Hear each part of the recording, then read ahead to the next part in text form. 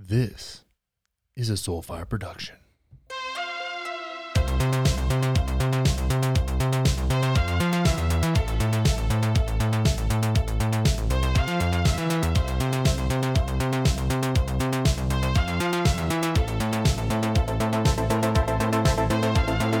Here we are. We're back. Shit is happening, and we're going to talk about it because that's what we do on this show. I want to give just a quick apology for the show and coming out a little bit later than usual. Sometimes I'm just out here trying to figure out how to do a show, what to put together, how to structure it, how to organize it, making sure I have my facts straight, as if we need to actually consider facts these days. But, you know, sometimes it runs late into the evening. And sometimes I don't make it out in time. And here we are, a day late and $1 short. But I've been awake since 1:20 this morning. I got a good duck hunt in on some of our beautiful public lands here in Colorado. It was a very successful day for me, and I'm very excited about it. And I'm running on fumes right now, which means I might be a little bit delusional. I might say some things that I may later regret. I might get a little heated. I might fully fall asleep on air. But I can promise you that I'm going to do the best that I can to provide you with the best content possible at this moment. I want to give a quick shout out to Katie and Meredith for joining the Deep State in our Premium Wanderers Patreon community. Listen, here's one thing. Dr. Anthony Fauci just came out with something today letting the world know that there is a cure for COVID-19, and it is the Premium Wanderers community. No one in the Premium Wanderers community has died of COVID-19 thus far. Maybe correlation doesn't mean causation, but play it safe. Hit the link in the show notes. Go to the Premium Wanderers community and join up. It is the best way to support the show. You also get access to some of the things that I think are entertaining and informative in the world today and what I'm researching and all that kind of fun stuff. And we get in there. We have conversations. It's a good time. It's the kind of conversations you can't have with your family and oftentimes your friends because they might cancel you. You might get canceled in real life. But you most likely will not be canceled in the Premium Wanderers community. That is a promise from me to you. Now, today we're going to talk a lot about Biden's executive orders and a couple of other things that have been going on. I'm a little heated about something, and you're going to find out what that is. We're going to get into these executive orders, and we're going to list them all off.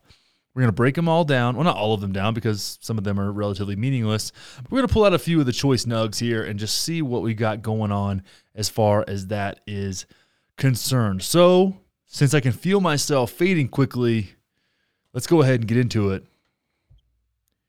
It's time for the state of things.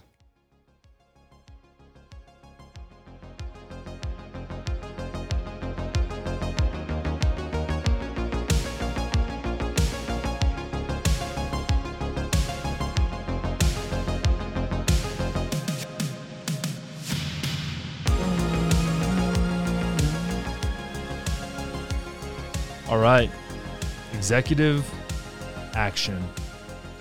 I want to preface this by saying that I don't appreciate the amount of unilateral power that the president holds to create these executive orders that we are speaking of here. But these guys don't call me up and ask me my opinions yet. So here we go. We're just going to list them off. Maybe share a few thoughts here and there, but there's a lot of these. Biden is all over the executive actions, and we're breaking them down by day. So we got this article here from NBC News, the most unbiased source of media on the planet. Like, this is where you find actual truth. Capital T truth comes from NBC News. Rachel Maddow is our new Jesus. Okay, day one. Memorandum freezing approval of rules passed in the final days of Trump's presidency. Okay, executive order rejoining the Paris Agreement, blah, blah, blah, blah, blah. Who cares? Meaningless. Executive order to promote racial equality. That's just virtue signaling. Proclamation ending ban on U.S. entry from majority Muslim countries. Fine. Executive order requiring mask wearing on federal property. Okay. Executive order coordinating a government-wide COVID-19 response. Congratulations. Executive order revising immigration enforcement policies. so people won't get kicked out of the country that were brought here as children. That makes sense. Executive order undoing regulatory restrictions on federal agencies. Cool. Executive order incorporating undocumented immigrants into the census. I mean, they're here, so let's hear what they have to say. It'd be good to count them. Executive order refocusing on climate crisis and canceling the Keystone XL permit. Oh, we're going to get into that one. Believe me. Executive order banning discrimination on the basis of gender identity or sexual orientation, also known as Biden ends women, I think is what it was. So that just means that your daughters will be getting beat in high school sports by transgender women athletes. Fantastic. Memorandum revamping regulatory review. Okay. Executive order mandating ethics pledge for government appointees so they can't go straight into lobbying after they are out of the administration, which, okay, I think that's a good idea. Proclamation pulling funds from border wall. All right. Executive order positing federal student loan payments, and that also includes interest on student loans. Makes sense. I mean, pandemic and stuff. Memorandum reinstating deferred enforcement departure for Liberians. Did not even know that was a thing. Memorandum strengthening deferred action for childhood arrivals. That's actually from the kids that were brought over as children from other countries. Again, if a kid spends most of his life here and this is all he knows, or he or she, or non-binary folk, I don't really feel like it makes a lot of sense to be like, okay, go to this other country now, even though you lived here for however long. Like that seems odd. Like we can do better than that. All right, that was all on day one. Let's move on to day two. Executive order promoting COVID-19 safety in domestic and international travel. Fine. Executive order expanding access to COVID-19 treatments. Cool. Executive order promoting data-driven response to COVID-19. I feel like that was probably already happening. Memorandum supporting states' use of National Guard in COVID-19 response. I want to read this one real quick. This one is kind of interesting. Biden's memorandum directed the Secretaries of Defense and Homeland Security to support governors' deployment of the National Guard in efforts to prevent the spread of the coronavirus, which will be fully funded by the Federal Emergency Management Agency. I don't necessarily understand what the National Guard is going to do to prevent the spread of coronavirus. Maybe they'll just start shooting people indiscriminately outside, which is kind of how we handle foreign policy, so let's bring it on home. Anyways, moving on. Executive order strengthening public health supply chain. I think that means more stuff that's built in the U.S., and that's going to go into something else we're going to talk about later on in the show, which makes sense. We shouldn't rely on other countries for our emergency medical situation. Executive order establishing the COVID-19 Health Equity Task Force. In an effort to address social inequalities exacerbated by the pandemic, Biden's order created the COVID-19 Health Equality Task Force, which will promote recommendations on the allocation of resources and funding in light of disparities in COVID-19 outcomes by race, ethnicity, and other factors. I wonder what those other factors could be. Interesting. Executive order supporting the reopening and continued operation of schools. Thank fucking God.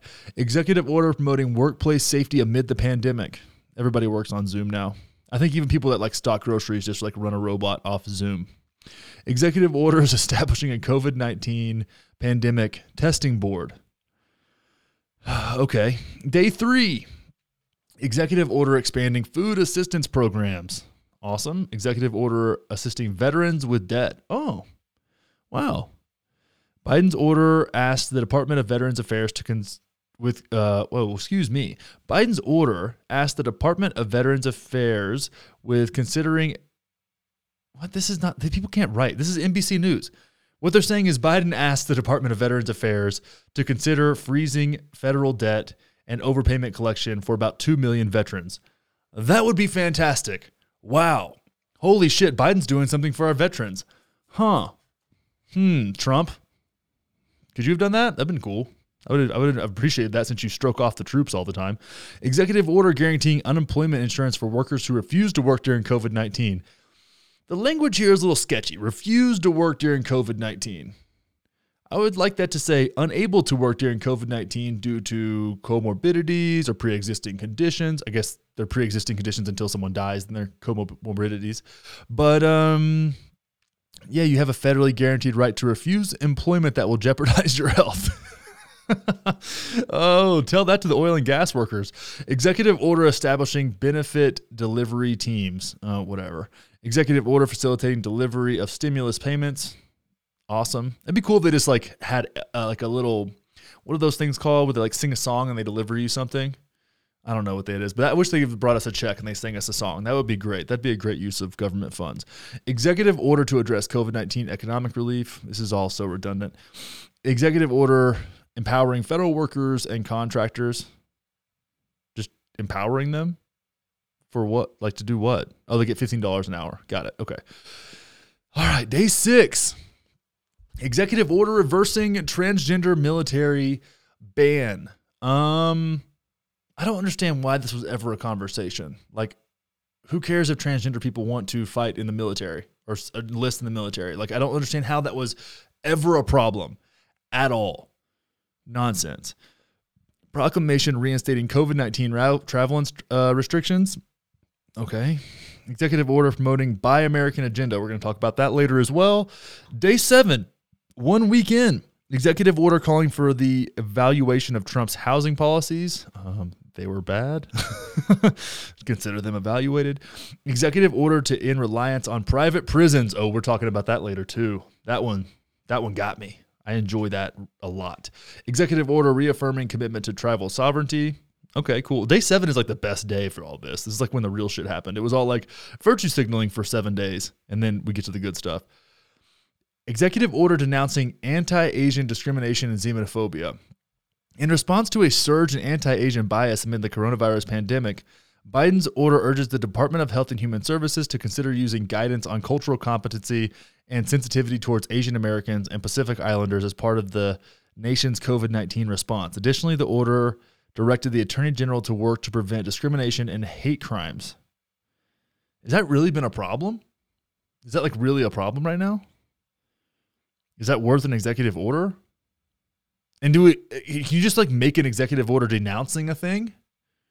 Is that what they're for? I don't know. But what you're seeing from a lot of people, primarily on the right, is that Biden has had so many executive orders. Like, listen, I'm not a Biden fan. Everybody knows that if you listen to the show.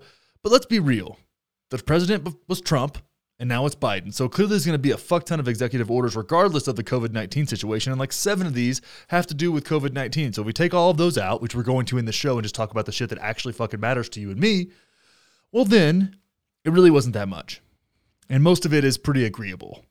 Not that controversial. Now everybody's going to say, well, he's talking about unity.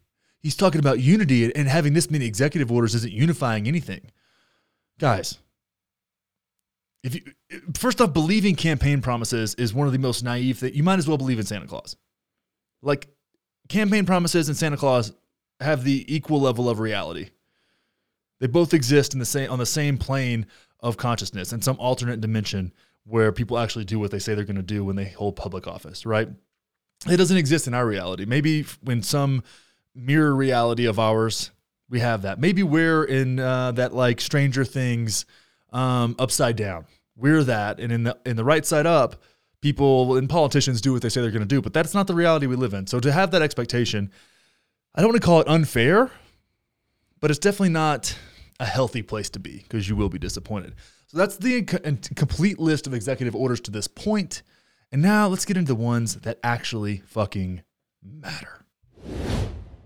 Let's talk about the Keystone XL pipeline. All right. So this has been something that's just been completely blown out of proportion. In the whole scale of the oil and gas industry, this is not that big of a project.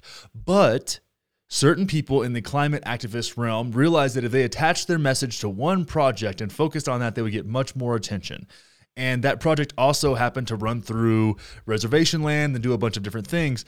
And now it's become, over the last 6 years, become this incredibly partisan, incredibly heated debate over whether or not this is a worthwhile project to do. So from the left, you're hearing that this is just a major contributor to climate change, and it's the straw that broke the camel's back, and if this happens, then the whole world's going to be underwater. Obviously, that's not true.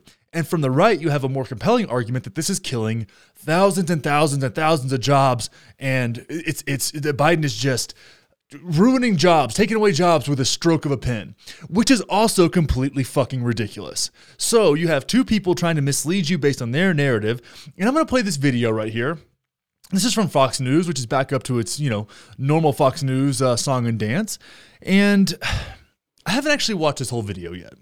But I'm guessing that we're going to hear something about with the stroke of a pen, Biden killed jobs. On day one, Biden couldn't even get through day one of his administration without killing thousands of jobs, yada, yada, yada. And then the right's going to pretend, these conservatives are going to pretend that they give a fuck about union workers, which is comical to say the least, and yada, yada, yada. So let's see what their narrative is here, and let's see if we can break down how they're trying to mislead you into drinking their fucking Kool-Aid. And this is Representative Brian Stahel from Wisconsin.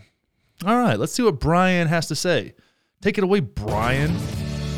Good morning. Welcome back. Republican lawmakers warning that President Biden's executive order stopping construction of the Keystone XL pipeline will be devastating to thousands of Americans who were ready to work on the project. No. One of those lawmakers joining us now, Wisconsin Congressman Brian Stahel. Congressman, thanks for being here. When you think when you think Keystone XL pipeline, you think of the Dakotas, you think of Nebraska.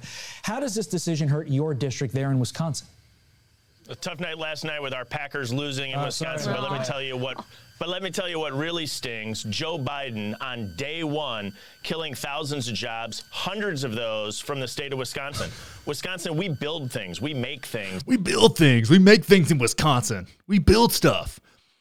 That means nothing. It means that's just rhetoric. Men and women from the state of Wisconsin were working on the Keystone Pipeline, and on Joe Biden's first day in office. Okay, first off, 1.5 miles of the Keystone Pipeline have been constructed to date. 1.5 miles. Let's put that out there so you know. They got laid off because of a decision of Joe Biden looking to the far liberal left. We need to get this reversed, and if Joe Biden's not willing to do it, Congress is going to need to act. Yeah, 11,000 U.S. jobs expected to have been created by the Keystone XL pipeline in 2020.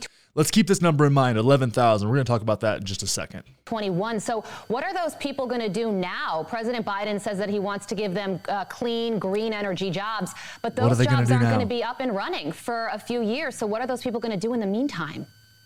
I went and I spoke to these men and women who are directly impacted to this. A job in the future is not a lot of solace to someone who received a layoff notice on Joe Biden's first day in office. A layoff notice and a job in the future doesn't pay the grocery bill, doesn't cover the rent, doesn't cover the mortgage. We need to have Joe Biden reverse this decision immediately, and if he's not willing to do it, Congress is going to have to act. Yeah. Congressman, do you get a sense that the underpinnings of a lot of this by the Biden administration and by the far left is that, what the fuck? Why? How is anybody associating Joe Biden with the far left? So Joe Biden is in Antifa now. This is typical Fox News nonsense. In a few years, oil and gas are going to be done, when in reality, of course not. Let's take a step back and say that ain't happening anytime soon. No, nobody thinks that. Well, it's also completely a false narrative that this oil and gas isn't coming to the United States. It's coming. Sorry, I've got to stop this right here. You understand that straw man right there? That's a classic straw man argument. The guy goes, people on the left think that in a few years oil and gas is just going to be non-existent. No one thinks that. You just painted these people that are pushing for alternative energy as thinking that oil and gas is going to go away. When any reasonable person knows that oil and gas goes into cosmetics, goes into plastics. Like, there's so many things that oil and gas is responsible for aside from powering cars. Any reasonable person knows that. So they just classic straw man, manipulation tactic bullshit. It's just going to come by truck or by rail, a far less efficient and a far less environmentally friendly manner than bringing it on a safe and thoughtful pipeline from Canada into the United States. And further, this okay, I'm sorry I have to keep stopping this, and I'm sorry that the audio quality is shit. But safe pipeline, okay? Safe pipeline. Every pipeline casing pipe, drill, downhole pipe, everything will eventually leak. And I can tell you right now, of the 3 people we have on screen right now, none of those motherfuckers have dug up a pipe and fixed a leak. I've done that. These motherfuckers haven't done that. And they're going to sit here and tell you how safe a pipeline is. Have you ever seen an oil leak? Have you ever seen a natural gas leak? Have you ever seen a saltwater leak? How much salt water comes out of the ground with oil? These are questions that these people don't have any context on and have very little understanding of. And they're sitting here telling you, based on their limited information, what's best for America. Give me a fucking break. Decision makes us more dependent on Russia, more dependent on the Middle East, more dependent on Venezuela. We need a North American. Oh, now we're going to use the Venezuela argument. For the right, Venezuela is to what Russia is to the left. Everything that like moves is anywhere left of center. Venezuela. Anything, and if anything's happening that the left doesn't like, it's obviously Russia. It's the same bullshit. It's the same bullshit.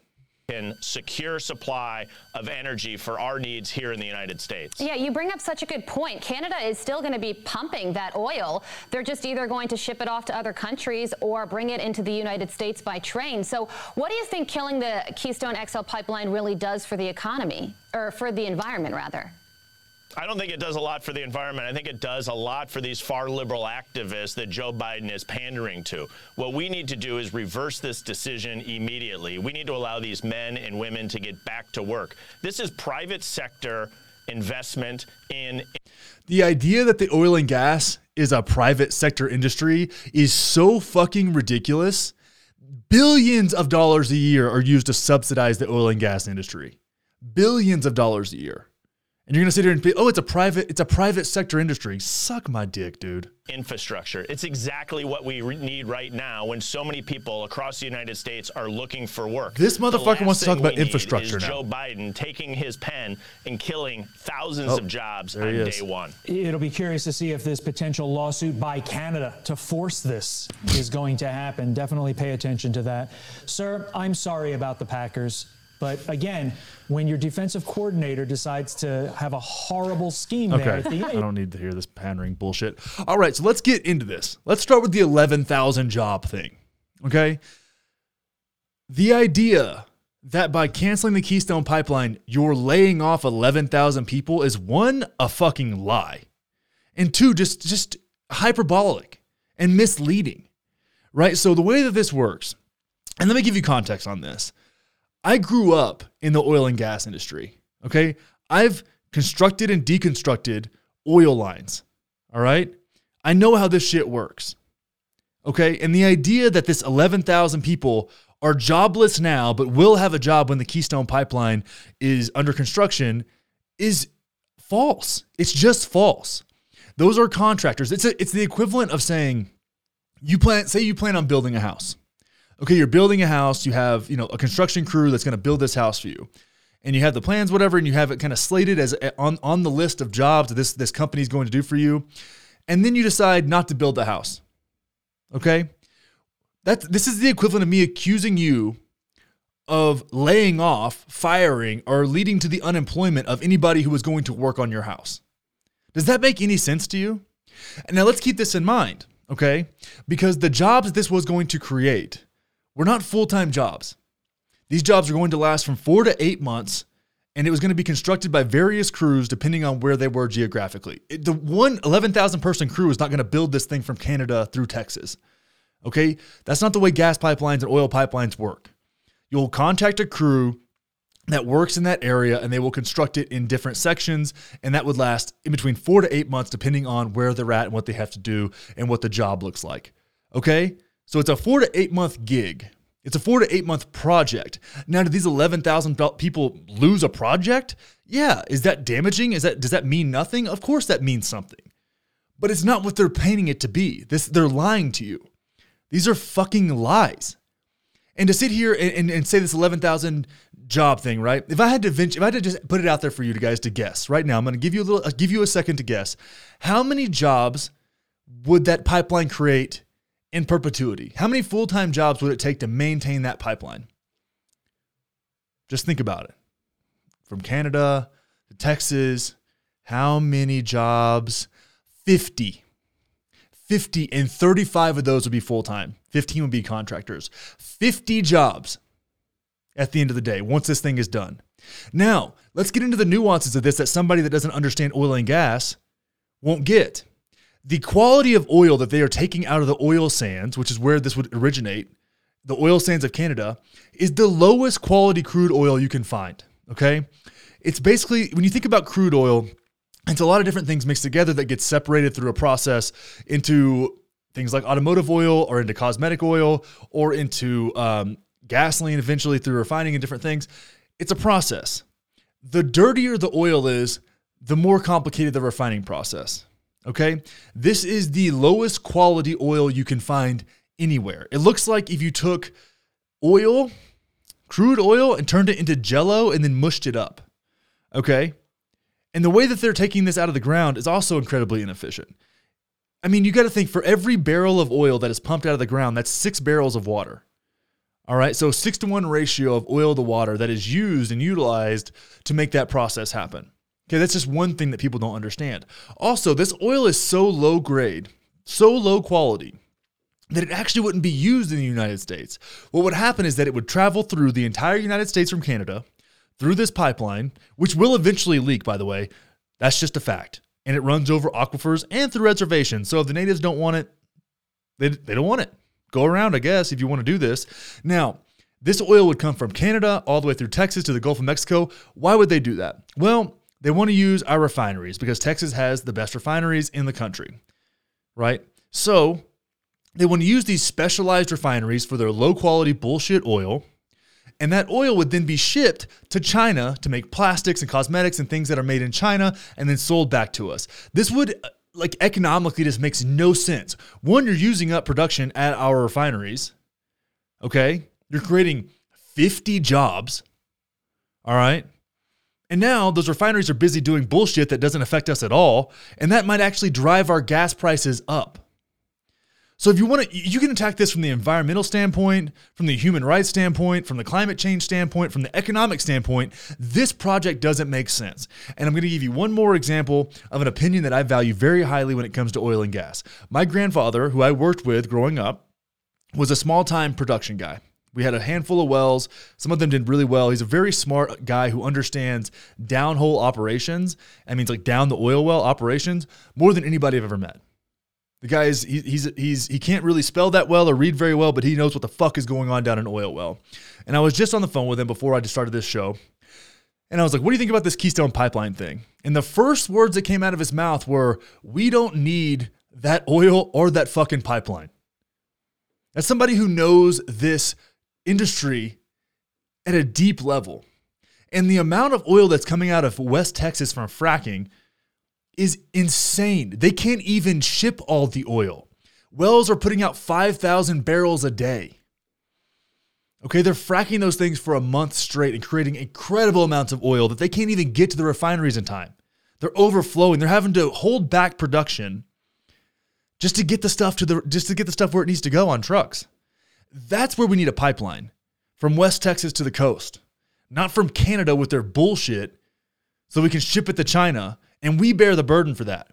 That whole entire pipeline, and when it eventually does leak, it'll be a fucking problem, right? That's our burden. You know who pays for the cleanup of that oil? We do, not the oil companies. Oil companies hate socialism, and those people hate socialism until they want to clean up their fucking mess, and then they love it to be paid for by the government, i.e. us. This project is a fucking joke. It's become hyper-partisan. It makes no sense on every level you can possibly imagine. Those 11,000 people didn't even start their jobs. They weren't even hired on yet. That is a projection. So that the idea that they laid off 11,000 people is so manipulated and so misleading. And the fact that, here's what gets me, right? They can lie all they want, but it's compelling. And they think that you're stupid enough to fucking believe it. That's what pisses me off. This fucking asshole thinks you're stupid enough to believe something that he knows isn't true. That's the problem. That's the problem with politics. And this is a perfect example of conservatives going back to doing exactly what conservatives do. Not learning from mistakes, and they're going to have this fake populist message where all of a sudden they care about union workers. Give me a fucking break. The Keystone Pipeline is a joke. We don't need it. I'm glad it's canceled. I will put my fucking foot down here because at the end of the day, I know this industry. I grew up in this industry. I've spent 12 hours fucking swinging a hammer and running a wrench. Okay, I've drilled wells. I've fracked wells. I've strung flow line. I've broken out flow line. This is what we did. I've pumped wells. I've gauged tanks. And most of you guys out there probably don't know what a lot of that stuff means. And that's fine. But to be misled like this, I just can't stand for it. I cannot do it. I want to make this show more light and fun, but this shit just pisses me the fuck off. So with that being said, let's move on. All right, let's break down this Buy American executive order from your boy, Joe Biden. All right, Biden signs Buy American executive order, and it's based on his view that we are making things in America, and all of America is core to our economic strategy. Now, this is from NBC News, as we all know, the pioneers of truth. So we'll see how this goes. But I want to break this down and just talk about some of the statements on both sides. So President Joe Biden signed an executive order Monday aimed at promoting the Buy American agenda he campaigned on last year. Oh, fulfilling a campaign promise. Very nice. Which seeks to bolster U.S. manufacturing through the federal procurement process. The executive order directs agencies to strengthen requirements about purchasing products and services from the U.S. workers and businesses, cuts some red tape, and creates a position in the Office of Management and Budget responsible for enforcing the directive. I like that. And that's great. We should buy American, right?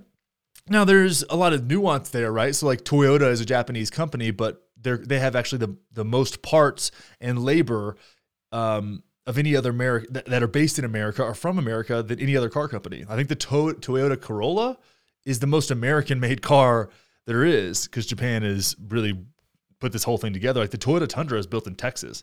So they've done a really good job as far as that's concerned. So shouts to, I'm kind of a Toyota fanboy. So anyway, speaking Monday at a signing ceremony, Biden was critical of former President Donald Trump's Buy America efforts and pledged that his attempt would have clear directives and be a coordinated effort. Listen, you love Trump or hate Trump, you can tell, you can admit that he didn't have very clear directives or very many coordinated efforts. Like that was one of his weak points. That makes sense there. The president added that as a part of this executive order, the federal government will move to replace its fleet of vehicles with American-made electric cars over time. He also noted a push to replenish federal stockpiles, noting the ongoing pandemic. Cool. So Tesla's going to get paid. That's fantastic. Maybe a few of those Detroit manufacturers as well. That would be great. I think that would be, I like this. This is feeling good to me. This is feeling good. Now, we're going down here. We got a quote. It says, it's based on his view that we are making things in America and all of America is core to our economic strategy. An administration official told reporters Sunday, adding that the order is part of a broader effort to strengthen supply chains and modernize international trade rules. Now, one of the biggest criticisms of Biden is that his relationship with China and globalization and NAFTA and all these other things were a problem. And maybe it's possible, right? This guy's been in public service for like 11 million years. Maybe it's possible that he just committed to public service and he learned from his mistakes, which is what I was hoping for. Maybe I'm giving him too much credit, but that's kind of where I feel it. And he goes down and says, we're going to argue like hell. I'm confident in that. Believe me. I know that, Biden said. I've been there. But I think we can do it in a way that we can get things done for the American people. Awesome. Now, if we go down and look at what, they put some quotes in here from what Democrats are having to say, but let's hear what the conservative thought process is on something like this. Meanwhile, FreedomWorks, a conservative advocacy group that has opposed similar efforts, criticized the initiative. Its president, Adam Brandon, who has two first names and no soul, said, while the other sounds nice, at the end of the day, it's only going to raise the prices of what government buys with American taxpayer dollars amid a widening deficit. Oh, these deficit hawks. Beautiful. I love hearing that. It would be such a shame that if the government spent money at American companies on American products, and that money that we give to the government in tax revenue goes back to working class people. Oh my God, that would be fucking terrible. We should spend it overseas or funnel that shit upward. That's a better idea. Let's just keep doing what we're doing because that's fucking working, you dipshit. What the fuck is wrong with you? Do you understand how stupid what that sounds? Oh, spending a little more money on American-made products to bolster our working class is just inefficient. Inefficiency is how we create a better world. Do you not see that ideas like this lose? Do you understand why Trump was elected in the first place on his fake populist message? It wasn't because he said shit like that. That is some Reagan era bullshit. Give me a break, guys. This is a cool idea. Why not? Why not focus the money that we spend in taxpayer dollars or donate to the fucking government in taxpayer dollars, right? Forcibly donate under, threat of jail time. Why don't we use that on American products?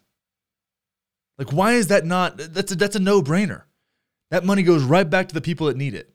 Now, if we fix some of the tax loopholes and people pay their fair share in taxes, and that money goes back to American-made products, and we have some, workers' rights revolution, we're in a pretty good spot. So my thoughts on this Buy American situation, 1 thumb up. Not 2, 1, that's a little iffy. We'll see how it plays out. But I'm curious. Let's move on. Prison reform. Let's change the way that we put people in prison. All right. Executive order on reforming our incarceration system to eliminate the use of privately owned criminal detention facilities, because when you add a profit motive to putting people in fucking cages, you incentivize putting people in fucking cages even when they don't deserve it. Weird how that works. Profit motive takes out compassion, takes out empathy, takes out morality. Let's move on here. By the authority vested in me as president by the Constitution and the laws of the United States of America, I hereby order as follows. Section 1, more than 2 million people are currently incarcerated in the United States, including a disproportionate number of people of color. There is a broad consensus that our current system of mass incarceration imposes significant costs and hardships to our society, communities, and does not make us safer.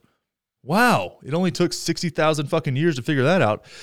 To decrease incarceration levels, we must reduce profit-based incentives to incarceration by phasing out the federal government's reliance on privately operated criminal detention facilities. No shit. We must ensure that our nation's incarceration and correctional systems are prioritizing rehabilitation and redemption. Incarcerated individuals should be given a fair chance to fully reintegrate into their communities, including by participating in programming tailored to earning a good living. I said living like I'm from Texas because I am. Earning a good living, securing affordable housing, and participating in our democracy as fellow citizens. However, privately operated criminal detention facilities constantly underperform federal facilities with respect to correctional services, programs, and resources. We should ensure that time in prison prepares individuals for the next chapter of their lives. The federal government also has a responsibility to ensure the safe and humane treatment of those in federal criminal justice system. However, the Department of Justice Office of Inspector General found in 2016, privately operated criminal detention facilities do not maintain the same levels of safety and security for people in the federal criminal justice system as for correctional staff. So the prisoners or the staff weren't treated as well and weren't as safe. We have a duty to provide these individuals with a safe, working, and living condition. All right, so let's talk about this real quick. It's interesting to me. All right, so similar to what we talked about with the Keystone Pipeline, I have a lot of experience with that. I actually have a fair amount of experience with the federal corrections facilities as well. My dad spent about 6 years in federal prison, about 5 or 6 years. And having a conversation with him after he got out of prison was really interesting for whatever reason. And this warmed my cold little heart. My dad devoted himself to personal development in prison. Okay. And I got to sit down at Christmas and I hadn't seen him in 7 years or so. So we hadn't seen each other for a while before he got locked up. And I seen him one time in that period through a sheet of glass on the payphone type situation. We were in there talking and he and I would text. You can actually text from federal prison sometimes. It's like an email situation where they obviously read all of them and they're all filtered. But we could text when he was in prison. We actually started to rebuild our relationship while he was locked up, which I thought was actually really special for me. But when we talked about his experience in prison, it was also really eye-opening to understand how the prison system actually works. And my girlfriend Kelly actually asked him a great question because he had gotten into some Jordan Peterson work and Mark Manson and like these people that I really admire. He was reading their books, and he had to wait, I think, 2 months to get the one copy of 12 Rules for Life that they had, Jordan Peterson's book, 12 Rules for Life, that they had in the prison because it was in such high demand. And Kelly asked him when we were sitting there talking, what percentage of people in prison are really dedicated to having a better life when they get out? And well, my dad, I thought he had a really good stance on this. He said it's about 10% of people that they have this little kind of crew in there, right? Of people that are passing these books around and discussing these different things and doing Wim Hof breathing and stuff like that. He said about 10% of people have set the goal to add the number of years of life, of quality life, to their life that they spent in prison. So whatever, let's say my dad spent 6 years, he wants to add 6 years of quality life that he can spend with his kids, his grandkids, and be a participating member in society. Now, it's really fucking hard for him to find a job, obviously. He's a felon. So that's a whole different situation. I wish there was some kind of federal jobs program for that, or some kind of federal assurance as far as that goes. There's a lot of ways we could work that out, because these people, it's not like if you watch The Wire, you understand that just because someone was involved in drugs does not mean they're not smart and does not mean they don't have incredible work ethic. It's just focusing it in a place where there is some ability to make a living that's healthy. And it's been really interesting to see this all shake out. So I absolutely love this. Adding the profit motive to certain things corrupts the system, right? We've seen that in our healthcare system. We can't trust pharmaceutical companies. That's like trusting Joe from the show You. Like, it just doesn't make any sense to trust people who have consistently lied to us on everything from OxyContin to, God, who knows what else, Tamiflu. Like, it's a foundation of lies in that system. And when you add that profit motive to something that's supposed to be correctioning, well, then it doesn't really make sense. And if you have a private system that's built on profit margins, of course those people are going to get lower quality food, which contributes to mental illness. And just lethargy in general, and so many other things, right? That's a huge component of the situation. Also, not having adequate amounts of resources, books, things like that, opportunities to learn. I mean, you got all kinds of time in there, and 10% of people maybe in federal prison are actually committed to this, and people are having a hard time. Like, drug rehab within the prison system would be a great idea. That also employs a lot of social workers. It's a great jobs program. I know people who do that and find it very fulfilling and get a lot out of that. So this is just, to me, honestly, like this. Of course, I have a more personal relationship with this type of situation than most people, but I think this is absolutely incredible, and I'm really excited to see this happen. And I don't think Trump could have done something like this. He did do the First Step Act, and that was great. That was a really great system, and he did not get enough credit for it, but he also couldn't speak about it because he had to run this like tough on crime type of narrative that would have conflicted with. So he had to pick a side. He had to pick, am I going to work on prison reform and police reform, or am I going to be tough on crime? It's hard to do both without being called a hypocrite, even though you can do both simultaneously if you're transparent about it. So I dig this. I think this is great, and I'm really honestly proud of the Biden administration for this. This points us in a good direction. Also, with the caveat, and I don't want to leave without saying this, that a lot of those people that are in prison are because Kamala Harris and her unjust drug policies and the way that she prosecuted people in California. Just going to put that out there. Let's not overlook the fact that Kamala Harris loved to put people in prison and even kind of made fun of them for it. So let's just make sure it's all fair and balanced here. That was terrible. The crime bill was terrible. But as you remember, right, I said maybe those people will be held to account because of those high-profile mistakes that they made. And maybe they'll make different decisions in order to kind of right the path and correct their legacy. Because now, I mean, you have the president and the vice president, they have a legacy, right? So maybe the amount of shame that's been dumped on them for the 1994 crime bill and the way that Kamala Harris did her job in California are coming back to actually benefit the people finally.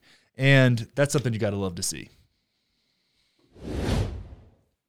The For the People Act that Democrats are pushing right now might be a valuable piece of legislation, and I want to put this out there. Let's put it out there for everybody. You have Bernie Sanders and AOC to thank for this. They brought the absolutely corrupt campaign finance system that we have in this country to light on a large scale for the first time that I can remember. I don't remember any Democrat or any Republican talking about that in my lifetime. And maybe I wasn't politically engaged as a 6-year-old, but I may be wrong. But I remember this. This is something that I feel so strongly about. Campaign finance is something that I feel like is the dirty underbelly of our politics, and it allows those with enough money to buy influence to shift policy in their favor, which is leading to more inequality within our country of people of all races and all classes. There's just it is fundamentally feeding the division within our country, and I think that this might be a step in the right direction. So Democrats prioritize campaign finance overhaul with the For the People Act. Congressional Democrats are prioritizing well, you just said that in the fucking thing. Okay, anyways. Senate Majority Leader Chuck Schumer announced Tuesday that the upper chamber will consider the For the People Act before any other bill, designated as S.1. Democrats in the House made a similar move earlier this month. The bill aims to tackle corporate influence, dark money, foreign attempts to influence American elections, and voter suppression practices within the wake of the 2020 election cycle, which broke campaign spending records. Now, we go into this, and we'll get into a little bit of the detail here. The bill stipulates that candidates who opt into the program will be funded by a Freedom from Influence Fund, which is to be funded solely by an assessment paid on federal fines, penalties, and settlements for certain tax crimes and corporate malfeasance. So the same people that are buying influence and influence peddling within the government, whenever they get caught doing corrupt ass shit and they pay fines, those fines go back into funding the types of candidates that will attack them, which is really funny to me the way that comes full circle, right? It's like, oh, hey, yeah, you're getting fined for tax evasion or just general some other kind of corruption. And we're going to take that fine. We're going to put it into a fund that is funding the types of people who are going to come after you. So keep your shit together, because that's where your money's going, which I think is just it's just karmic. And that is like, if there was a political karma wheel, like that is exactly what it would look like. The legislation would implement the Disclose Act, a bill first proposed as a 2010 response to the Supreme Court's decision on Citizens United, which was super fucked, which granted corporations the ability to spend unlimited sums on independent expenditures. The Disclosure Act would require political nonprofits to disclose the identities of individuals who donate more than $10,000 to the organization. The bill would also mandate that the dark money groups file disclosure reports with the Federal Elections Commission every time they make election-related expenditures in excess of $10,000. So that's basically paying for any ad anywhere, unless Fox News is giving to them for free, which I can see that happening. So this is good. This is a step in the right direction. And I wanted to bring this up because this is something that I feel like, because of the way that mainstream media makes its money on advertising, and a lot of these people spend a ton of money on advertising, you won't hear about it a lot there. But this is one of those things that I feel like we can all get behind. If you want reasonable political discourse, if you want to have democracy within this country, if you want things like ranked choice voting, or you want your voice to be heard, if you would like for the bills that are passed into law, the legislation that is created, to reflect the needs and wants and desires of the people, then you should be for this bill. Now, there is a little bit in there. Of course, they're lumping in some voter suppression stuff where they're kind of opposing voter ID situation, where you would still get your ballots in the mail, but you would have to provide the last 4 digits or your full social security number to submit your ballot, which I'm actually 100% for. I'm with the Republicans on that. I think that you should have to provide a driver's license number, the last 4 of your social, something that really only you know, to vote with some kind of drop box or mail-in voting system. And I think that the way that we did it this year was really poor. I didn't like the fact that I could just fill out a ballot that showed up at my house and drop it off at a box with no ID or no way of knowing it was actually me. Like apartment complexes that have 500 units, like somebody could have just snagged all of those and filled them all out and dropped them off, and no one would have ever known the wiser. Not that that happens a ton, but it happens enough to be problematic. And there's a better system. right? There's a better system for that. If you can get a DVD at Redbox, right? Like you can drop your ballot off in a place that has some kind of ID situation.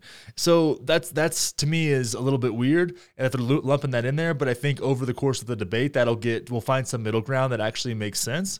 But other than that, this is a really, really cool initiative, and I'm super excited to get behind this. And I wanted to share it with you so you can just keep your ears and eyes open for this kind of discourse and seeing what's going on. We'll obviously be discussing this quite a bit as it goes forward and the narratives that are being pushed by both sides, which is something that you all know that I love to do. So that is the For the People Act.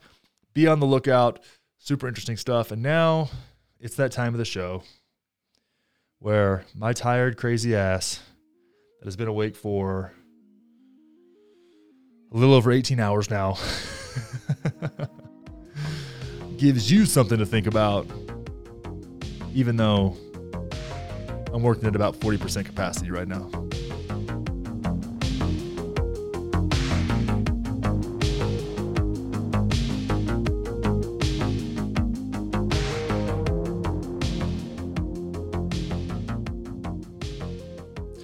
All right, so this was kind of bouncing around my head the other day, maybe influenced by some of my favorite political commentators.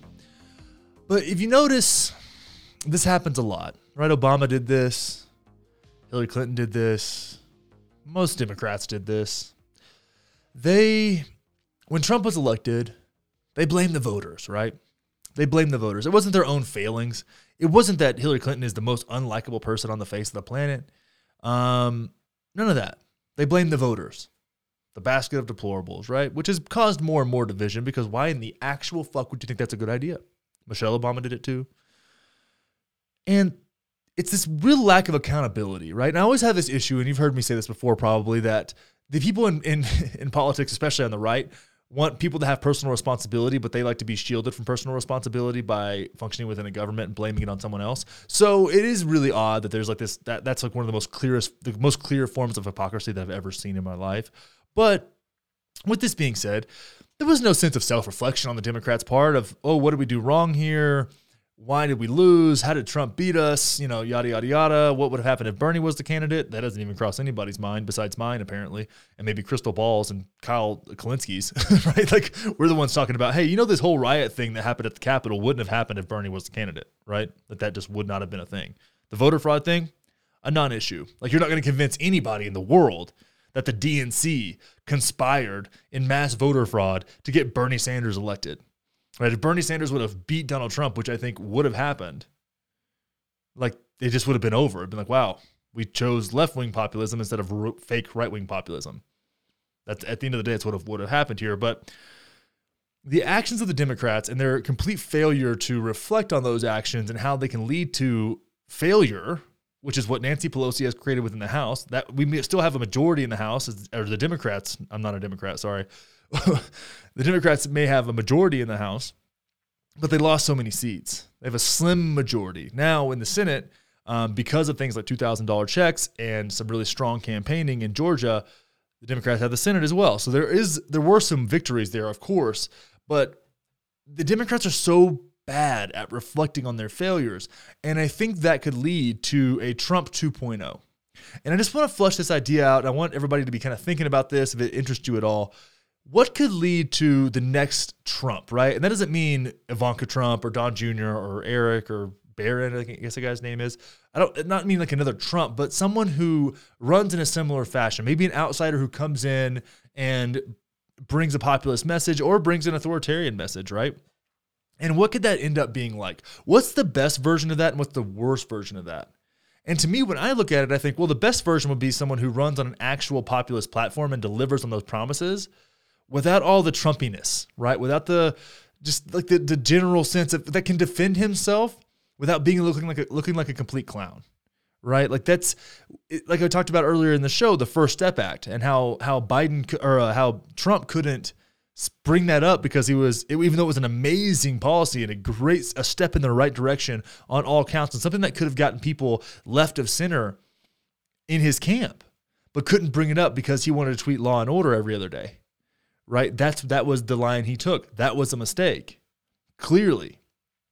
So when we look at this and think about the best and worst case scenario, I think the worst case scenario and I may be wrong here, but the worst case scenario is someone who is like Trump in his ability to rile people up and create a really strong base, but that is a little bit more conniving, right? Trump's lies, and Trump loved to lie, right? But I kind of preferred Trump's lies to Obama's lies because Obama's lies didn't seem like lies. Trump just seemed like a jackass, right? So like, to me, that's like somebody, just lying, saying that I'm an elephant. It's like, well, I'm clearly not an elephant, so I don't really care, right? But if somebody accuses me of something that seems like it's real, even though it's fake, that's a problem, right? So to me, sneaky and lies that are disguised as truth and even feel like they're true are more dangerous than blatant lies that are just like, okay, right? They're more dangerous. I mean, they may not be as insulting because at least they're disguised as truth, but here we are. All right. So I think the worst case scenario is somebody who has like that same kind of authoritarian bent that riles up the wrong kind of people that create the wrong kind of action, like storming the Capitol, and then gives the Democratic media just kind of this ability to call it an insurrection without ever being challenged, even though it was not really that.